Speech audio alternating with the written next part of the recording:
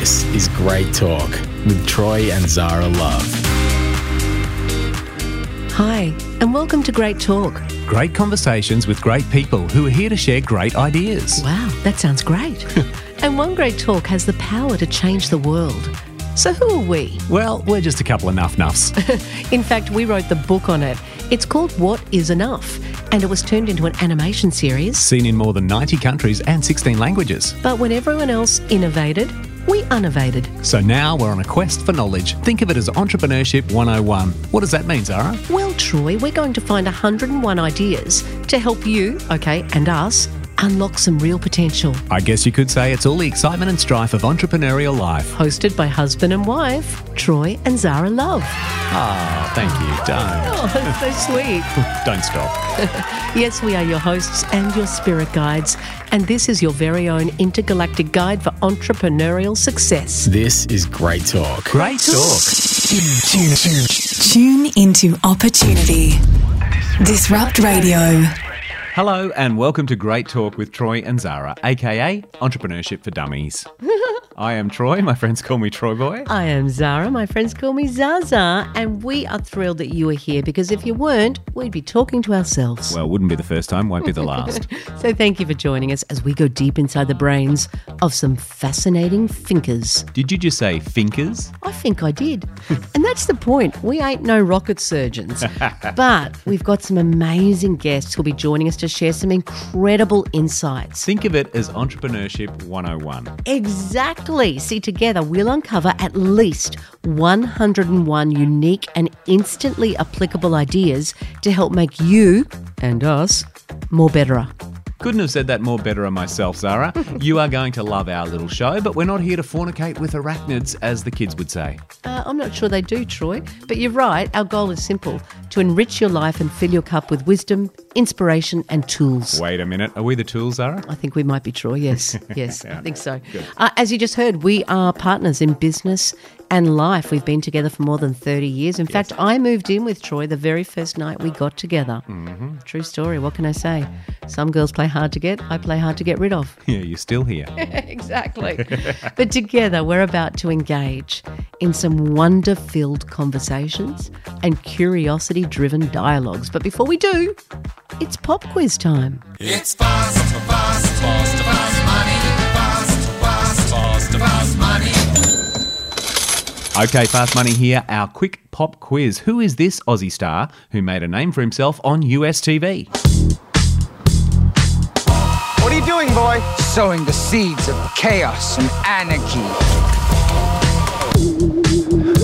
Wilfred! You're a regular Scooby-Doo. Ah! What the hell? That's the most racist character ever created. Ruh-roh. Who talks like that?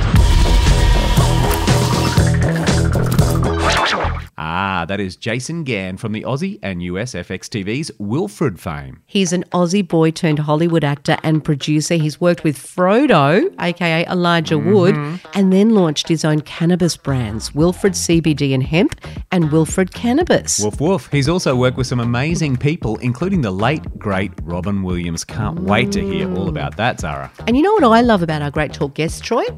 They, like us, do not mince their words. Oh yes, you're referring to culture guru Carl Treacher. Here he is on why not all of us are cut out to be a leader.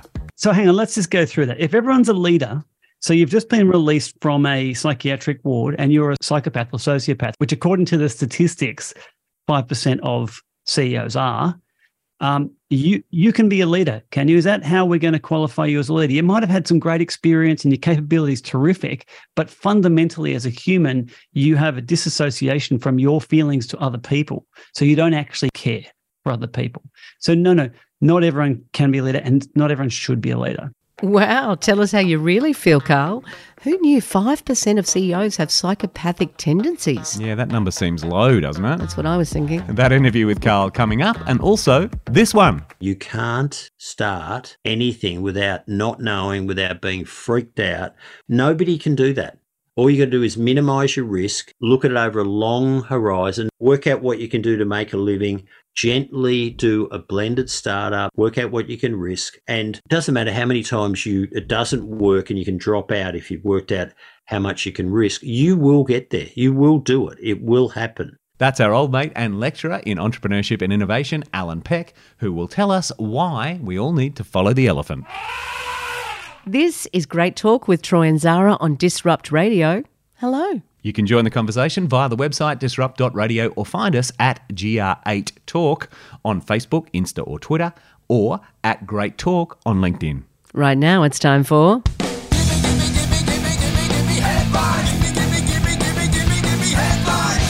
According to Forbes.com, around 90% of startups fail within their first 5 years. Nice newsreader voice, Zara. Thank you, Troy. I do my best. But we don't want you to become a statistic. So whether you're at the start of your startup or you're ready to scale up, our first guest is here to help. As CEO of the Culture Institute and the Brand Institutes of Australia, Carl is dedicated to building brands, culture and relationships. He's worked in 12 countries. His specialty is in reputation, brand management, culture and experience alignment. He's worked with some big names and big people, including Arnold Schwarzenegger. Can't wait to hear more about that. He's also contributing to the field of corporate AI readiness and governance. It's time for a great talk with Carl Treacher. Zara, they say people who love people are the luckiest people in the world. Oh, it's so true, Troy. And recently we had the great pleasure of facilitating a leadership panel with our first guest. Now, we loved your take on culture, Carl, but, and I found this fascinating, you are not a people person, right? Well, not an everyday small talk people person, that's for sure. Okay, I get it. People are the worst. And yet, you've chosen a career, a passionate purpose that's all about ensuring that people can bring out the best in themselves on a daily basis and leave at the end of the day feeling better than when they arrived. Sounds possible, not easy, but possible. But first, I'm really interested. Why do you do what you do? So I might not be an everyday small talk type of person, but I do have a deep sense of care and what I consider a duty of care for those people we work with to ensure that we have the best time or the most reasonable time that we possibly can have on the planet. So it comes back to why don't I like small talk? My mission really is to help drag us out of the things that aren't serving us. So if that's a antiquated leadership style where we're being oppressed through saying, I'm a grown adult and yet my boss, I mean, that statement itself is absurd. If we're still living in an existence where I'm saying my boss, whatever the rest of the sentence is, there's something wrong. Yeah, okay. So care is something that's very important to you. Is that the beating heart of a great leader? Is it the ability to genuinely care about the people that we're serving? It depends what the end goal is. You know, if we're living in a capitalist environment, which we generally are, we have shareholders demanding returns of companies. Well, the end goal then is productivity. So if we follow that line of breadcrumbs, how we get productivity is that we get people to feel like there's a sense of belonging for them. So they get a sense of they're well held, that they're cared for. Now, I'm going down this path. This isn't necessarily how I think, but it is how shareholders and boards treat organizations. So they have this sense of care. Because people stay longer, which costs the organisation less. They'll stay 10 years longer, less churn, and you don't lose IP. They don't walk out the door with all the IP. They also can have the hard conversation without breaking or fracturing relationships, which means they're going to be more innovative. So there's an enormous array of reasons that stack up behind why care is important in a capitalist society. For me personally, I think it's beyond that. I think there's a duty of care as humans working together to actually foster a community that is caring. Now you were disparaging about your schooling before we started the show today. Sure, we were chatting, and I'm guessing that you went to a fancy pants school, a private school. Yeah. It seems like you got a reasonable education, Carl. That's what we're saying. You're an associate professor now, so you've gone on to academia. Yeah, you've done all right. And look, I raise it because I've got a girlfriend who also went to a private school, and I really love their methodology. It was 50% achievement, 50% service. And that mindset for those students is really, really powerful in life, right? So we know that half of what we do is about making sure that we're doing it better than we did yesterday. Yeah. And the rest is care, service, growing people, and making sure that they're looked after. Yes, and that girl has gone on to open 3 schools in Uganda. What a show-off. It's true. That mindset of 50% achievement, 50% care has led to 1,700 people now going through those schools. So your upbringing, that school, is that the place, the seed that was planted in you that made you want to do things better for people? You know, shake us awake and show us that there's another way to embrace culture. Hell no. That school, yes, I went to a big fancy pants school in St Kilda Road. We didn't wear hats and things like that, but we wore funny colours like purple. Now, that school, its slogan, motto, credo was dare to be wise. Now, that was just a statement. And as we talk about all the time with culture, it's what happens after the whistle blows. So despite saying dare to be wise or, we care or, integrity and passion and honesty is important, it's how we go about doing things whilst we're in that community and then beyond. So to your example, that school sounds fantastic. And it sounds like they actually had strong integration processes from the foundational assets, which is that statement, into the way that they taught and then into everyday life, which is what culture is. For me personally, my school wasn't about that. It was about how well you performed on the sporting field or, pursuing creative arts, that's all fine and well, but it certainly didn't provide me with any sort of moral guide or compass in any way. So why do you do what you do? I think my family probably had a big say in that. I sort of come from a for-service type of family. I didn't recognize that at the time, but, my mum was a nurse, my dad was a psychologist, so they were always in service of humanity. And so I then land in the corporate world wondering what planet I'm on, where people are throwing each other under the bus. There must be so many people under that bus. I feel sorry for the driver of that metaphorical bus, actually. He's like, buses are supposed to have people in them, not under them. So many questions for culture expert Carl Treacher. Coming up, we unpack a new kind of leadership to help you build a brilliant culture. This is Great Talk with Troy and Zara on Disrupt Radio. Disrupt Radio. This is Great Talk with Troy and Zara on Disrupt Radio. We're back with Carl Treacher, Culture King. I think that business might have already been taken, Troy. Oh, yeah, well, fair call. But he is a culture legend. And I'm interested, Carl, you came from a pretty happy environment with your mum and dad. Mum's a nurse, dad's a psychologist. And mum, she's looking after the body. Dad, it's all about the mind, the spirit, the soul. You've got this wonderful connection. You get into the workplace thinking maybe that everything's going to be just as wonderful as your home life.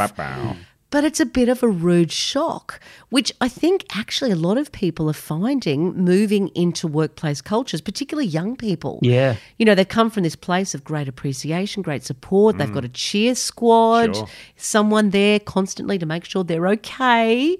Then they get to work and they feel like they're completely alone and they often start to struggle. They start to flounder. No doubt about it.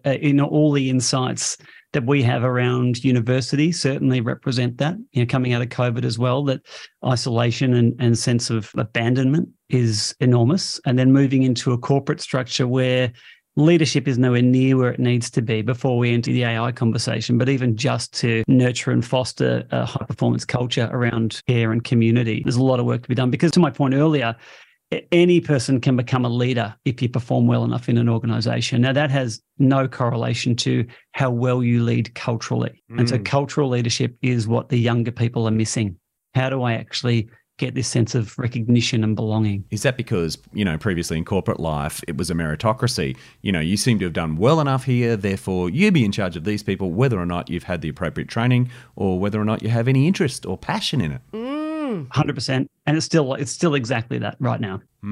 Okay, so we're talking to people with Disrupt Radio that are either starting out in their entrepreneurial journeys or they've been doing this for a while. They're ready to scale, but maybe they're stuck. They don't know what the next step needs to be. Yes. Now, maybe they need to kind of reboot the culture. Sure. And cultural leadership is a term, I'm embarrassed to say, that I've only heard recently, and I think I might have only heard it last week coming out of your mouth, Carl, at the conference we facilitated. Yeah. So cultural leadership, what is it? So traditional leadership is essentially capability and performance focused, where we train people to perform a particular task to deliver a result. Cultural leadership is more the psychological components that surround that. So there's two elements to it. One is engagement, essentially. So how well are we respecting individuals, their needs in a particular space so they perform quite well and also enjoy their existence? And the second part is cultural stewardship, which is how are we then carrying through the organizational values and foundational elements so that we have a point of distinction and also represent our tribe. You know, the reality is humans are tribal creatures. We look for tribes and we look for leadership within those tribes. So if we're doing those two things that we've got, one, we're essentially nurturing cultural health. And the second thing is we're demonstrating authentic leadership in service to the organization. That's what cultural leadership is. Okay, and whose responsibility is it? We ran a survey recently asking exactly that question, where does culture belong? You know, I think I might have made the point when we met at that conference that, you know, culture's been in foster care for a long time. So it's been managed and driven through the HR or Chief People and Culture departments. The reality is the board actually sets the culture. Now, in Australia, that's done quite poorly. It's not something that the board does. The board sets the culture. The CEO directs the culture. Leaders shape the culture and everything that they do every day. So the responsibility actually it's a very broad responsibility across the organisation. But before we even get there, the level of cultural acumen, which is another topic no one talks about, is how much do we understand culture? Do we really understand what it is and how does it come into play? The answer is no, of course not. It's too boring to understand. Dude, isn't it just like ping pong tables? Yeah, and like riding scooters through the office? Yes. No. I mean, that's what we assume it is, but no. It's really a deep, deliberate practice to help people feel a sense of belonging and perform in their environment. It's almost like, you know, relationship chemistry in the same way that it's got to be felt. You know when it's working, you know when it's not working. Yeah. But how do you make the intangible tangible? Does it have to start with strategy? Like you mentioned that culture starts with the board, which is kind of unusual. I haven't heard that before. We don't think of it that way, right? Well, I think there's also an issue with companies assuming that their mission statement or that their values that are clearly displayed are enough of a token gesture towards culture, but they're not necessarily the same thing, right? And they don't necessarily drive the behavioural change that people are looking for. So let's do this. We're speaking to someone right now, Carl, that's about to go on this journey. They're about to launch. What would you say are the first 3 steps that they need to take before they have to actually right the ship and culture has gotten away from them?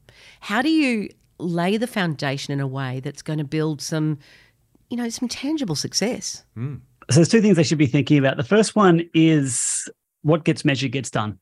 So let's not make any statements before we can then hardwire that into the organizational framework, be it a psychological contract or an EVP or reward and remuneration, whatever it is. What we're saying here needs to be the basis of assessment.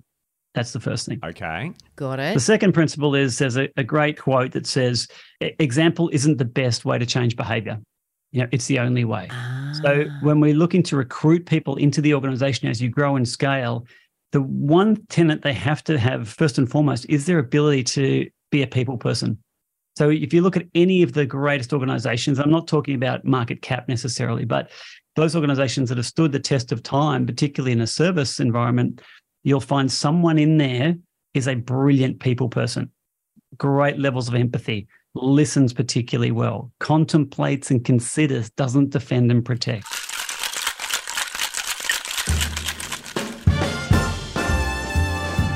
Hey, groovy cats and kittens, welcome to the Sidebar. This is the part of Great Talk where we step into the lounge, pour ourselves a little beverage, and clarify or go a bit deeper on something we may have just heard. Right, Zara? Right you are, Troy. I'll have a gin and tonic, thank you. Coming right up, ma'am. Now, Carl just mentioned an interesting quote. The quote was, example isn't the best way to create behaviour change. It's the only way. In fact, that quote came from a very interesting human being, Albert Schweitzer. Ah, the old Schweitzer. Now, he was a theologian, a musicologist, a writer, a humanitarian, a philosopher, and a physician. Yeah. So quite the underachiever.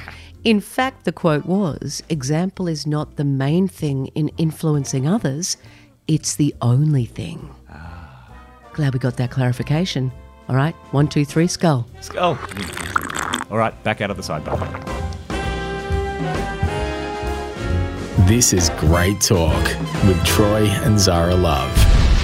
Disrupt Radio.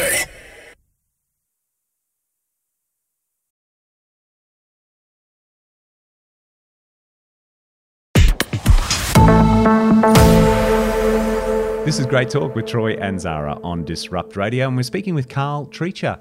Turns out culture is for more than just yogurt. Who knew? Okay, so we all need to learn how to become people. And you know what, Carl? We were lucky enough to work with a great leader who did exactly that. Yes. It was many years ago. We had a small business. We ran comedy clubs together. And look, he was a very gentle man, although he was always saying never confuse gentleness with weakness. True. And he's right. Wow. In fact, in that environment, people often would come into work on their days off. Yes. Because it was a place that was just conducive to their own happiness. They felt comfortable there and wanted to contribute.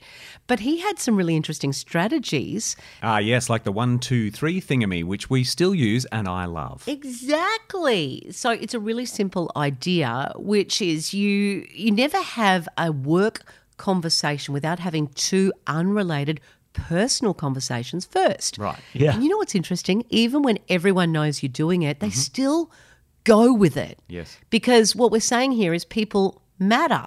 So it might be, Carl, something like, you told me you were going to the footy on the weekend. Number 1. How was it? And Number 2. did you get the family together for the barbecue? I know you've been planning that. Wonderful. And number 3. By the way, the kitchen's on fire. Can you go and sort that out? So the third thing is the business thing.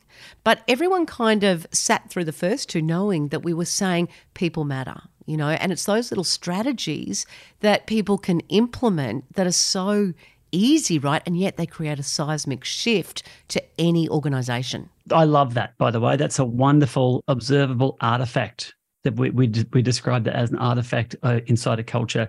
Carolyn Taylor wrote a book called Walk the Talk maybe 15 years ago. It's a very easy to read book, but leaders looking to cultivate culture should read that. She talks about behavior, symbols, and systems. And so when you are looking to scale or develop or change or evolve culture, there are particular behaviors that will align to your strategy and also to your target culture. There'll be particular systems that you may need to change. And then we would talk about symbols and signs in terms of the major investments that you might make or the things that you see. And there's that saying, you know, show us where you spend your time and money and we'll show you your culture. And that's very true, that we need to have very clear, obvious, demonstrative evidence of culture for us to believe it. And if we don't, it's like a garden. It will take its own shape and weeds will appear and it'll get out of hand very quickly. And no one wants a weedy garden. But what does it mean to always be rallying, Carl? I love these statements around always be rallying, where we tend to under-communicate what's important and what the culture is and how it stands up. And there's a few other things that I think are important, but the behavioral modeling is incredibly important, that the people you bring into your organization will be responsible for shaping the culture, regardless of whether they know it or not. And who's doing it really well, Carl? Have you seen anyone that is really excelling, and who needs to stay back after school and get better at this? A lot of tech companies are doing it really well at the moment.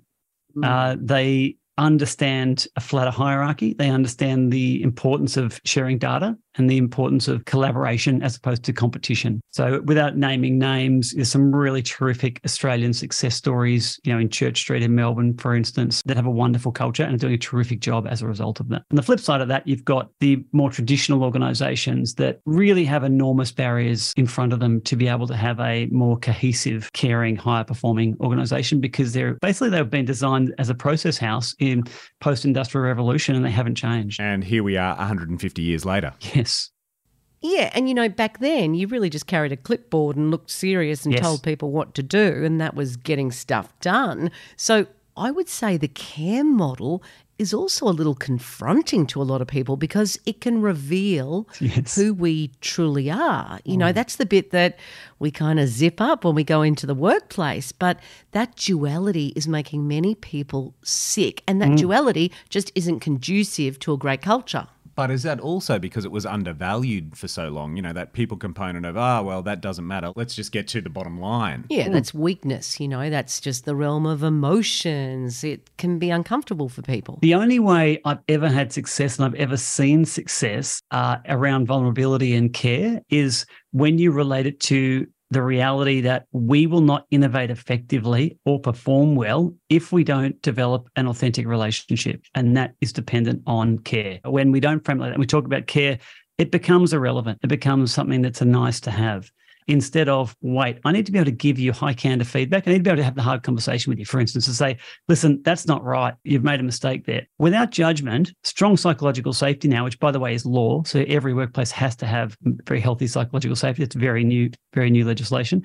I've got to be able to give you that feedback without you taking offense or creating a political shitstorm around me or you or between us. I want you to say, oh, thanks for letting me know. That's great. And I say, that's great. Well, let's try again. Let's go again. What can we do next time? And that kind of feedback that you're speaking of seems like the ultimate goal in the way that every organisation wants to run. But again, we're not very good at it. We struggle with communication. Often we think we're doing it really well, but we're dancing around the issues. Yeah. I'm sure you've heard of radical candor before. Yeah, great. It was Kim Scott who was working at Google. And I think the story goes that they had somebody in the team that everybody liked, but he was pretty awful at his job. And he kind of kept plodding along. Some people were saying we need to sack him. Kim was like, well, but we like him. Finally, they made the decision. They had to let him go. Kim brings this guy into her office and says, look, I'm really sorry, but we have to let you go. And this guy is absolutely furious, and rightly so. In fact, the first thing he says is, why is this the first time I'm hearing about it? And she realised in that moment that she was doing a complete disservice to this gentleman by not speaking up, by not being radically candid with this man. So how do you learn how to be deeply honest and challenge people to be better than they were yesterday when there is such a high propensity for offending someone? And then when they're offended, it becomes your fault, right? You made me feel something. Yeah, well, Kim Scott's answer to that was that you had to care deeply. So, yes, you could be as candid as you like, but you also had to care about that individual and why you were giving that feedback. It's not just to exert power and to, demonstrate I'm the boss here, but, you've got to have a purpose to it, which is to make them better in their performance within your organisation and hopefully then improve the results for everyone. Yeah, so you're not just calling someone in and saying, I want to talk to you because you're completely shit at your job. No, preferably not. Yeah, or the very obvious shit sandwich, give you something to make you feel a bit better before we take your knees out and then put a Band-Aid on it. So that point of around, there's no substitute for authentic conversation and investment in cues of belonging, reinforcing the cues of belonging. There's a great adage that came out of the San Antonio Spurs, and it was Popovich who was the coach, and he didn't have the best team, but they've won more NBA titles than anyone else in the last 20 years because of the cues of belonging and the practices and the symbols of that. So they have dinner together. He takes a personal interest in all their stories. He understands their background. Any culture work that we do or that any of your listeners do should focus on that. It should invest in the relationship because that will then pay dividends afterwards for all sorts of things in terms of innovation and productivity. And aren't we therefore assuming some level of self-awareness in our leaders as well? We started this conversation with they might be a psychopath that doesn't have that care factor, but it sounds like increasingly we need it. The self-awareness element is fundamental and foundational to all of this. So in a self-assessment study of self-awareness, leaders rated themselves 85%. And when we actually went through the process of unpacking what their level of self-awareness was, it was more like 15%. Yes. So there's a massive over-index on self-awareness generally. You almost have to hold the mirror up first to be able to get them to recognize their base state. Here's where I am at the moment before I start developing.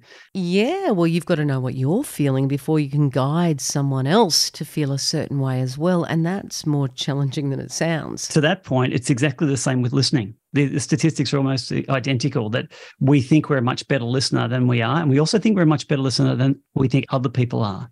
Oh, so sorry, Carl. What were you saying? It's very good.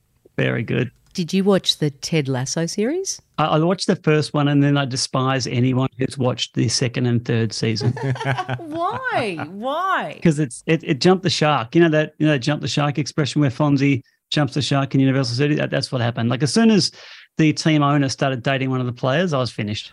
Well, you know what we really loved about it? There's a final scene, and I think it's the first season where he's playing darts. It's a competition and the stakes are super high. And through it, he delivers this monologue that's just so wonderful because the whole series, you're really waiting for him to either have a meltdown or go postal or do something outrageous. But really, it's just about a nice guy who happens to be a great leader. And he says that people have always underestimated him his entire life. Yes. And he realises that when people sit in judgment, not curiosity, that really says more about them than anything else. It's a really great series. Yeah, well, we could describe it that it is an audio medium, Zara, so let's have a listen. Oh, that's a much better idea. You know, Rupert, guys have underestimated me my entire life. And for years, I never understood why. It used to really bother me. But then one day, I was driving my little boy to school, and I saw this quote by Walt Whitman. It was painted on the wall there. It said, "Be curious, not judgmental." And I like that. So I get back in my car, and I'm driving to work, and all of a sudden, it hits me. All them fellas that used to belittle me, not a single one of them were curious. You know, they thought they had everything all figured out, and so they judged everything, and they judged everyone. And I realized that they're underestimating me. Who I was had nothing to do with it. Because if they were curious, they would ask questions. You know? Questions like, have you played a lot of darts, Ted? I love it. That is Ted Lasso from Apple TV Plus, and as you can imagine, Ted goes on to win that game and also the game of life. Exactly. So how do we move people from judgment to curiosity? It's easy to be judgmental. It's easy to throw mud. It's easy to find the negative, but we don't want to. Actually, humanity is very hopeful. If you give us an opportunity or a door to be curious and hopeful, we'll take it. But we often don't know that that's an opportunity or an option for us. So we default to being negative and being critical and judgmental and cynical. However, if we provide them with another lens to look through from the outset and then have symbols around that where we are trusting, we're expecting that people are acting in our best interest. We respect that they have the positive intent for the conversation, interaction, or whatever it is that we're doing. Our entire culture is based on looking through that lens, to not dropping into the negative judgmental lens, because you'll find there's three things that happen in that lens. One is defiance or over-compliance or isolation. So people will remove themselves in isolation. They'll either say yes to everything to keep themselves safe, or they'll become a cultural terrorist because they can't stand it. Ooh, I want to know more about cultural terrorists. Sit tight, Carl. This is Great Talk with Troy and Zara, streaming on Disrupt DAB+, and at disrupt.radio. Disrupt Radio.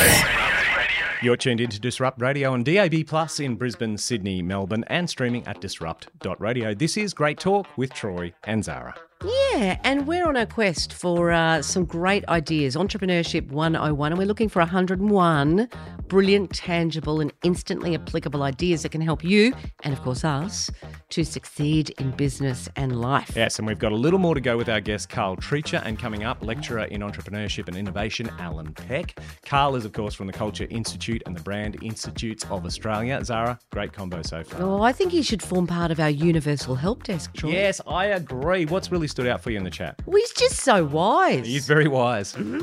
Wise he is. You've turned into Yoda. I have. But I think at any point it would be great if we could form our universal help desk and then be able to give them a call at any moment to solve any problems you might have or to answer any questions we might have. Have you got a problem? Hit us up at the show, disrupt.radio. Beautiful. Now, you're quite right. Carl is a legend. I love when he said the beating heart of a great leader is the ability to genuinely care about the people they're serving. Nice to hear. So true. And he also said, you know, what gets measured gets done. We all know that, right? Yeah, it's an old adage in corporate life, but it does work for startups too. I guess the question is, are you measuring the right stuff? And how lovely, Zara, to hear, to succeed, you need at least one genuine people person in your team. Thank you, Carl. Yeah, Carl mentioned the care model. which can be a little confronting to some people. But the goal has got to be to create radical candour. In fact, I think, Troy, that might be our first idea for our 101 Great Ideas. Oh, ding, ding. We have to be able to create an environment where radical candour is possible. That means we're able to speak to, confront, challenge our colleagues, our organisation to do things differently. It also means that we have to not take offence when that radical feedback is shared. Hashtag triggered. Yeah, that's right. We think it's an offence to take offence. Yeah, is it bad that I'm triggered by trigger warnings? Look, all of that's coming up. Carl's sticking around to round out that conversation, and I promise we will find out what it means to be a cultural terrorist inside a team. But I'm going to put another idea on the 101 list, Troy. Yeah. And that is my idea that I stole from a great leader that we once worked with called the 1, 2, 3 thingamy. Now, Carl said that we need artefacts and symbols within organisations that are behavioural, that show people what you stand for. The 1, 2, 3 thingamy is really, really simple. It basically means you get to work, you need to get something done, but you always have 2 personal, unrelated conversations with that person before you get to the thing that really matters. And we're not talking about eating up all of your lunch hour. This can be fairly brief, right? Yeah, that's it. And you know, the guy that introduced this idea, we're talking to in the next hour. Yes, a wonderful leader who had a real impact on both our lives. He met you, Zara, when you were just 5 years old, me at 19, influenced my own passion for people leadership. That is Swinburne and RMIT lecturer in entrepreneurship and innovation, Alan Peck. Yeah. Coming up, he's going to tell us why we should all be following the elephant. Ooh, okay. I haven't heard him talk about that before. Sounds interesting. But, you know, we got to work together for many years at our comedy club. Al was part owner with my family. We ran the club. I should say we ran the club into the ground. But only after 11 years of some incredible success. You know, we got to entertain 250,000 people in that business. And we had a mantra or a philosophy that everybody shared. So we never called our guests, you know, punters or bums on seats. No. We referred to them as beloved guests. Yes, and that took a while to embed in our culture, right? It was a celebration venue, so people would drink a little bit. Yeah, so you might have to go to someone and go, hello there, could you please grab a mop and bucket and head off to the bathroom because one of our beloved guests has lost their dinner. Yeah, that's right. Because we had that philosophy, it meant that everybody cared deeply about the person in front of them. We knew that our guests had their own lives going on, their own challenges, but we knew that for one night we could transport them, we could elevate them, we could lift them out of their problems and give them a night to remember. And something amazing happens when you genuinely care about people. You would come to work with all your dramas, you know. Your own worries, yeah. We were young, we had money issues, we had all kinds of problems going on in our own lives. But the moment you had to focus on somebody else, your own problems just disappeared. It was like a backpack that you carried with you. You took off, you did the work, you entertained, you looked after somebody. Then at the end of the shift, you had a choice. Do I pick that backpack of problems back up? Or do I leave it there? And often we just left it there because the experience changed us, you know, for the better. Yeah, and even if you have to pick that backpack back up, the beauty of doing it with a team is that, you know, it's a load shared. Here's my idea for the world, Troy. In fact, I think we need a segment called What the World Needs Now. Oh, do tell, Zara, please. What the world needs now. Yeah, sorry, we haven't paid for that one. Okay, sorry. I think everybody should have to do 2 years of mandatory hospitality training. Right. Now, we've got mates who are from Israel and they have to do a couple of years. Yes, compulsory service. That's right. If everyone had to do some hospitality training, I think it would show us why giving is its own reward. It would show people how to show up in a way that is giving people great service and caring about people, and those skills can be translated into any business. Yeah, it is that attitude of care that Carl's been talking about. Well, coming up, we do have Alan Peck with the big advice to help you start your startup or maybe take it to the next level. We are following that elephant just ahead on Great Talk with Troy and Zara. This is Disrupt Radio. Great talk.